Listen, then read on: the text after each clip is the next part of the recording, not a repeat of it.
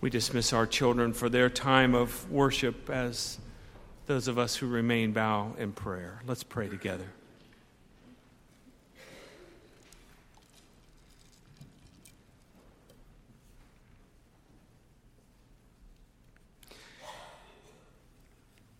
May the mystery that earth has no sorrow but heaven can remove wash over us this morning. For the reality is that there is sorrow, there is pain, there's brokenness, but there is also beauty and life and love. So on this, the first day of the week, as we gather in this sacred place, may we be reoriented by the power of love over hate, hope over despair, light over darkness, so that we might be the bold and healing people of God in this time and place.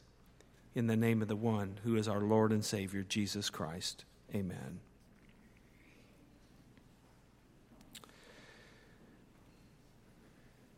If you've been around Highland a while, you may be wincing as you hear me read the scripture, because you know this is one that I can sort of wind up and knock out of the park.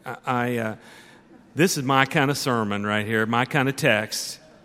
There are people out there in the ditch, and they're wounded, and they're bleeding, and they're half dead, and it's you and me that are called by the power of God to go out there and help them, restore them to life again. So now go be doers of the word and not hearers only. Any questions? This is my verse. This is my passage. Every pastor has to have a sermon in his or her hip pocket in case you're called upon to preach sometime when you weren't prepared to preach. I didn't originate this little sermon, but I've certainly embellished it and polished it so it feels like mine. But it's basically this text, these three different groups who are going in the same direction but end up with different destinies. The first one is the thief who sees the vulnerable man. His theme is, what's mine is yours, and I'll take it. The second is the priest and the Levite, who see the man, see the need, but pass by on the other side saying, what's mine is mine, and I'll keep it. And the final one is the Samaritan, who sees the man, is moved with pity, and says, what's mine is yours, and I'll share it. I do believe in that message. I do believe that Jesus said, one finds one's life by losing it. That is one of the mysteries of the cross of Jesus. That the life that's given is the life that's given back. But preaching that all the time can have some awkward moments. Last year, Stephanie True was ordained at our partner church, Ridgewood Baptist. I was asked to bring the sermon or something to it. It was one of those things where you've got several preachers and we're all in a row. And the preacher before me was a seminary professor, one of her professors from the Presbyterian Seminary. Her message to Stephanie was, you need to guard yourself. You need to take care of yourself. For ministry is hard, and so make sure that you set boundaries and parameters and care for yourself. She was followed by me, who basically said, Stephanie, you need to give yourself away. You need to burn yourself out for the gospel. That's what I read and what I say. But I recognize that this is not all of the gospel. And if I have a blind side, it is not preaching to this other side of the gospel. The kind of sermon that is evidenced in the beautiful choral anthem we just heard, that recognizes the broken places in this world and speaks to the love of God that is there for it, not just as a consolation prize when we die and we go to heaven, though we believe this, but a power and a peace that can touch lives, your life, my life, even today, and make it different. One of the odd parts of being a pastor, or one of the ministers on staff, is sitting on this chancel Sunday after Sunday and seeing a beautiful congregation come in here, But you know so many stories, all the bruises, all the broken places. Carol and Renee returned from VBS camp and from Passport camp and shared all the many and varied hurts and heartaches that people have in this world, young children have in this world. And I look out and I see families that are struggling to stay together, couples struggling to stay together, people wondering about their jobs and their futures, people wanting to know, how do I be a good brother or a good sister or a good parent or a child in the situation that I'm in? There's a lot of brokenness in this world. When I think about all of the external messages that get added on to the realities of our daily life, that imply somehow you're not quite good enough. Your teeth aren't white enough. You're not thin enough. You're not cool enough or rich enough. You may not be ready when the moment's right. You're either too white or too black. You're too short. And by the way, your cell phone's out of date and you're just a loser. And so we expect of ourselves more. We want more to try to keep that facade of being okay. Jesus told a parable one time about a man. Had a fine barn, but when the crops came in and were so good, he decides to himself, I need a bigger barn. I know, I'll tear down the one I have and build a bigger barn. You know how the parable ends, with a voice from heaven saying, you fool. Did you not know that this very night your soul is required of you? And these things that you have, what good will they be? Whose will they be? Eventually, these messages begin to chip away at our sense of ourselves, and we begin to believe and even internalize these messages, and we become dissatisfied with who we are, and we begin, like Hank Williams Jr., to live out the songs that we wrote. And becomes toxic. Even church, intended to be a place of nurture and love, can cause pain and heartache and concern. I know that our conversations about membership is deeply disturbing to some of you. I know that last week I spoke about money and offerings 3 different times. Someone said to me, 3? Really? Come on. I mentioned the regular giving to our budget. I mentioned the global mission offering. And as we left, I said, oh, yeah, by the way, there'll be a fellowship fund taken at the door on Communion Sunday. And you might leave with the message, you're not giving enough. You're not good enough. You're not doing enough. That's not the intent of the message. But I can certainly see how that message could be inferred. I suppose all of this is why this time when I came to my favorite passage of Scripture that came up in the lectionary reading, instead of licking my chops and rubbing my hand and saying, I know this one, I could preach this one, my eyes fell on 2 words at the very end of the passage where we're invited to love God with all of our heart, all of our soul, all of our mind, all of our strength, to love our neighbor as yourself. As you love yourself. Perhaps this quote from the Old Testament book of Leviticus assumes that we are already loving ourselves. In fact, maybe we love ourselves a little too much, so that if you will just love your neighbor a little bit like you love yourself, we'll be in good shape in this world. We think that, don't we? We think that we won't point fingers, but some of you love yourself a little too much. We call it narcissism. But the counselors and therapists who understand what really goes on behind people's lives and behind destructive behavior tell us that people appear to love themselves not because they love themselves so much, but in fact quite the opposite, because they detest themselves deep down.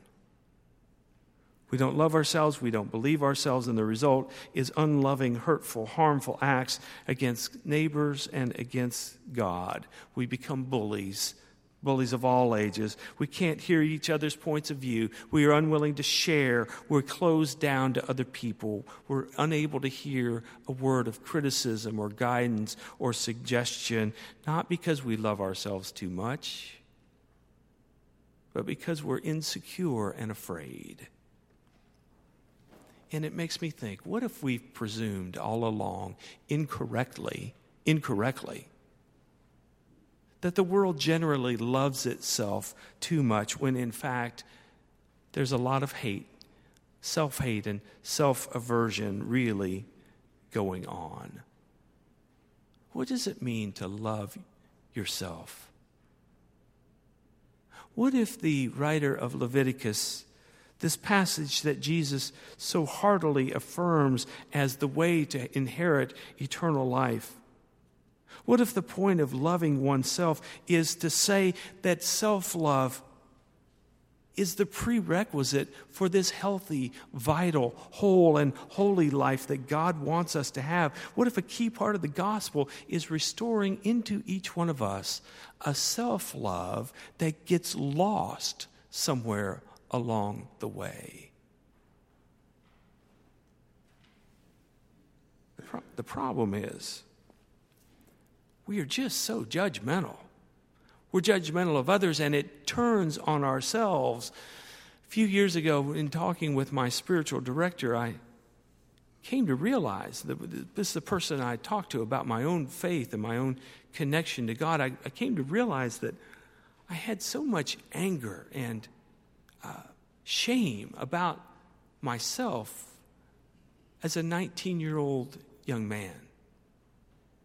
I'd done some things I was ashamed of. I've been carrying them for 40 years. She helped me see that self-love forgives, that self-love lets things go and allows the power of this love that we sang about. Angels descending, bring from above, echoes of mercy, whispers of love. I've sung that song all my life. I don't need the hymnal.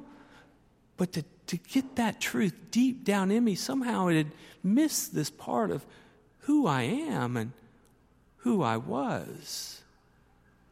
She invited me into that place of forgiving myself and loving myself. For how can I love my neighbor? How can I really even love God if you're supposed to do it as you love yourself?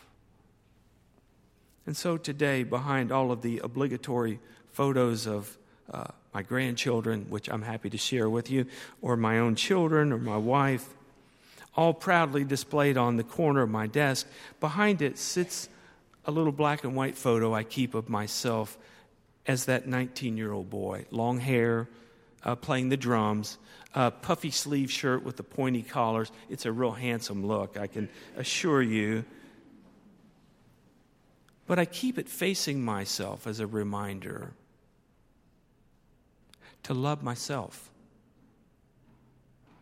so that I can fully love others and love God. What is it to love yourself? To love yourself is to live in that primal declaration made at our creation, made at the very foundation of the world, that when we, human beings, were made, God said, it's very good, very good. Your basic makeup, who you are as a person, is good. You have the ability, you've been made in the image of God, you've been given free will, you have the ability to love and create, to remember, to dream, and it's all good. It's all part of your basic composition. And I know you're sitting there thinking, yes, but I've messed it up.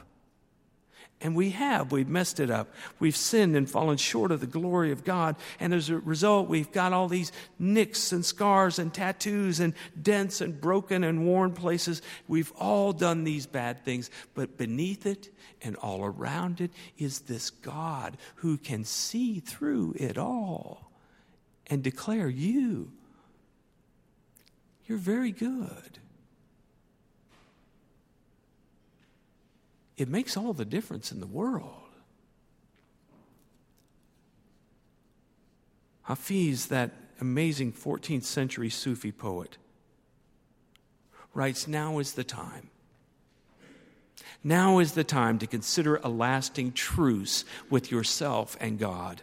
Now is the time to understand that your ideas of right and wrong were just a child's training wheels to be laid aside when you can finally live with truth and with love. My dear, please tell me, why do you still throw sticks at your heart and at God? What is it in that sweet voice inside that incites you to fear? This is the time. This is the time for you to deeply compute the impossibility that there is anything but grace. We said it at the beginning of the hour, these words from Colossians that we read as our responsive reading. How the fruit has been bearing among us from the day that we heard it and truly comprehended the grace of God. It's one thing to hear it. It's another thing to comprehend it, which has less to do with intelligence than it does with your heart. To accept that love deep into your heart and let it change everything. Some people can hear it and they get it. They're like the person that can go into the store and pick out the first piece of clothing, put it on, it looks fine. They walk out and they're good. Others are so wounded. They're so beset by negative images and messages that come from without and within that they need help. John Claypool said, "We don't know all about ourselves, all by ourselves. We need the honest vision of those around us to truly know our own truth." I had a young woman in my youth group many, many years ago. Her name was Christy, a beautiful young woman, winsome and charming and intelligent, very devout and very kind to those around her. But in moments of quiet and privacy, Christy would become very dark and subdued, for there was somewhere in her this sense that she was unworthy. I wasn't sharp enough or brave enough to try to explore what was behind all that in Christy.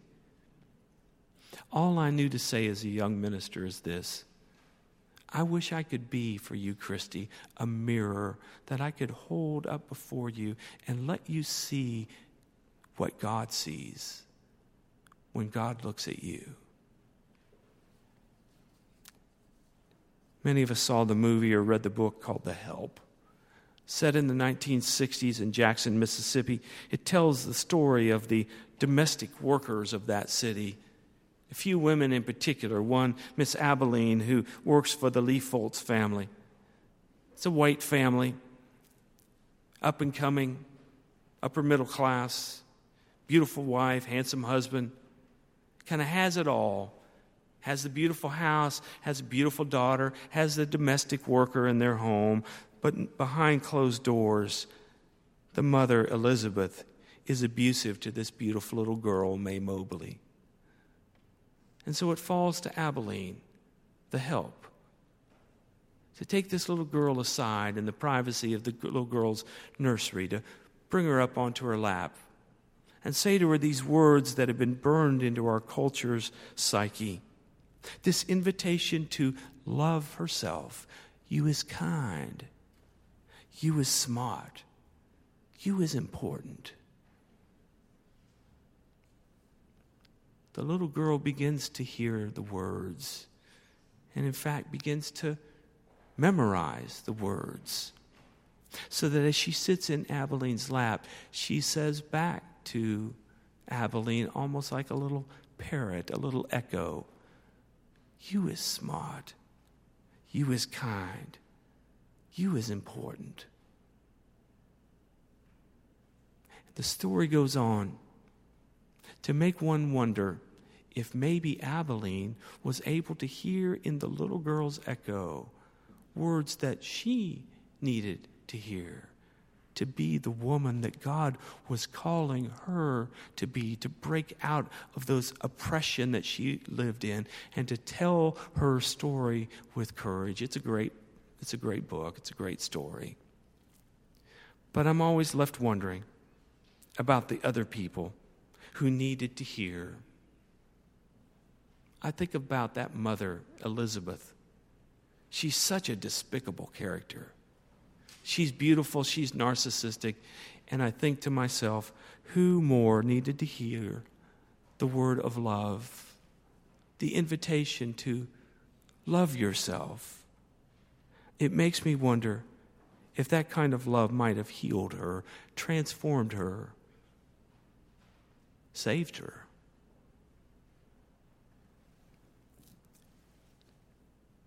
This is why Jesus Christ came into the world, to say to each of us, you are loved. Please, for God's sake, love yourself. Be transformed by this sacred love and silence all of the haters in the world and reject all those pushers of fear and materialism and greed and violence, and reboot your life into this love, this primal love, so that you can help change the world to love the haters and the haughty. It begins, I'm convinced, when divine love comes and invites you to love yourself. I've been a pastor for a long time. I've done over 200 weddings, and often at these weddings, the couple will ask me, will you read that passage? It's in the Bible somewhere. Love is patient, love is kind. Yeah, I've heard that one. It's a beautiful passage. Though I speak with the tongues of mortals and of angels, but have not love, I'm like a clanging gong or a crashing cymbal. It almost sounds like a Hallmark card. It's beautiful. I'd say to the couples, yeah, I will read this for your wedding if you'll let me set it in the context that it's not a wedding poem. It's a letter written to a church that's in the midst of conflict, to talk about the importance of love. This morning, as I think about this invitation for us as we love ourselves, I wonder what we might hear if we took the passage from 1 Corinthians and read it to ourselves. Love is patient. Love is kind. Love is not boastful or haughty or arrogant or rude. It doesn't seek its own way. It doesn't rejoice in the wrong. It rejoices in the truth. It bears all things, believes all things, hopes all things, endures all things. Love, he says, never fails. After his ministry was completed, the writer of 1 John told us that God's other name is love. Love. God is love. For God's sake, love yourself. Let's pray together.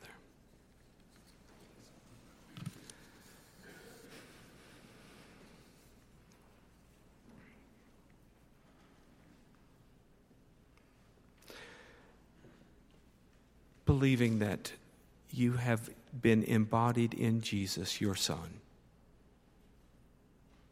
we are invited to live and walk in the newness of life. And so this day, whether we're here for the first time and hearing this word anew, or whether we're hearing it yet again, may it penetrate to those places in ourselves that need the healing love that is found and formed and fulfilled in your Son Jesus, in whose name we pray. Amen.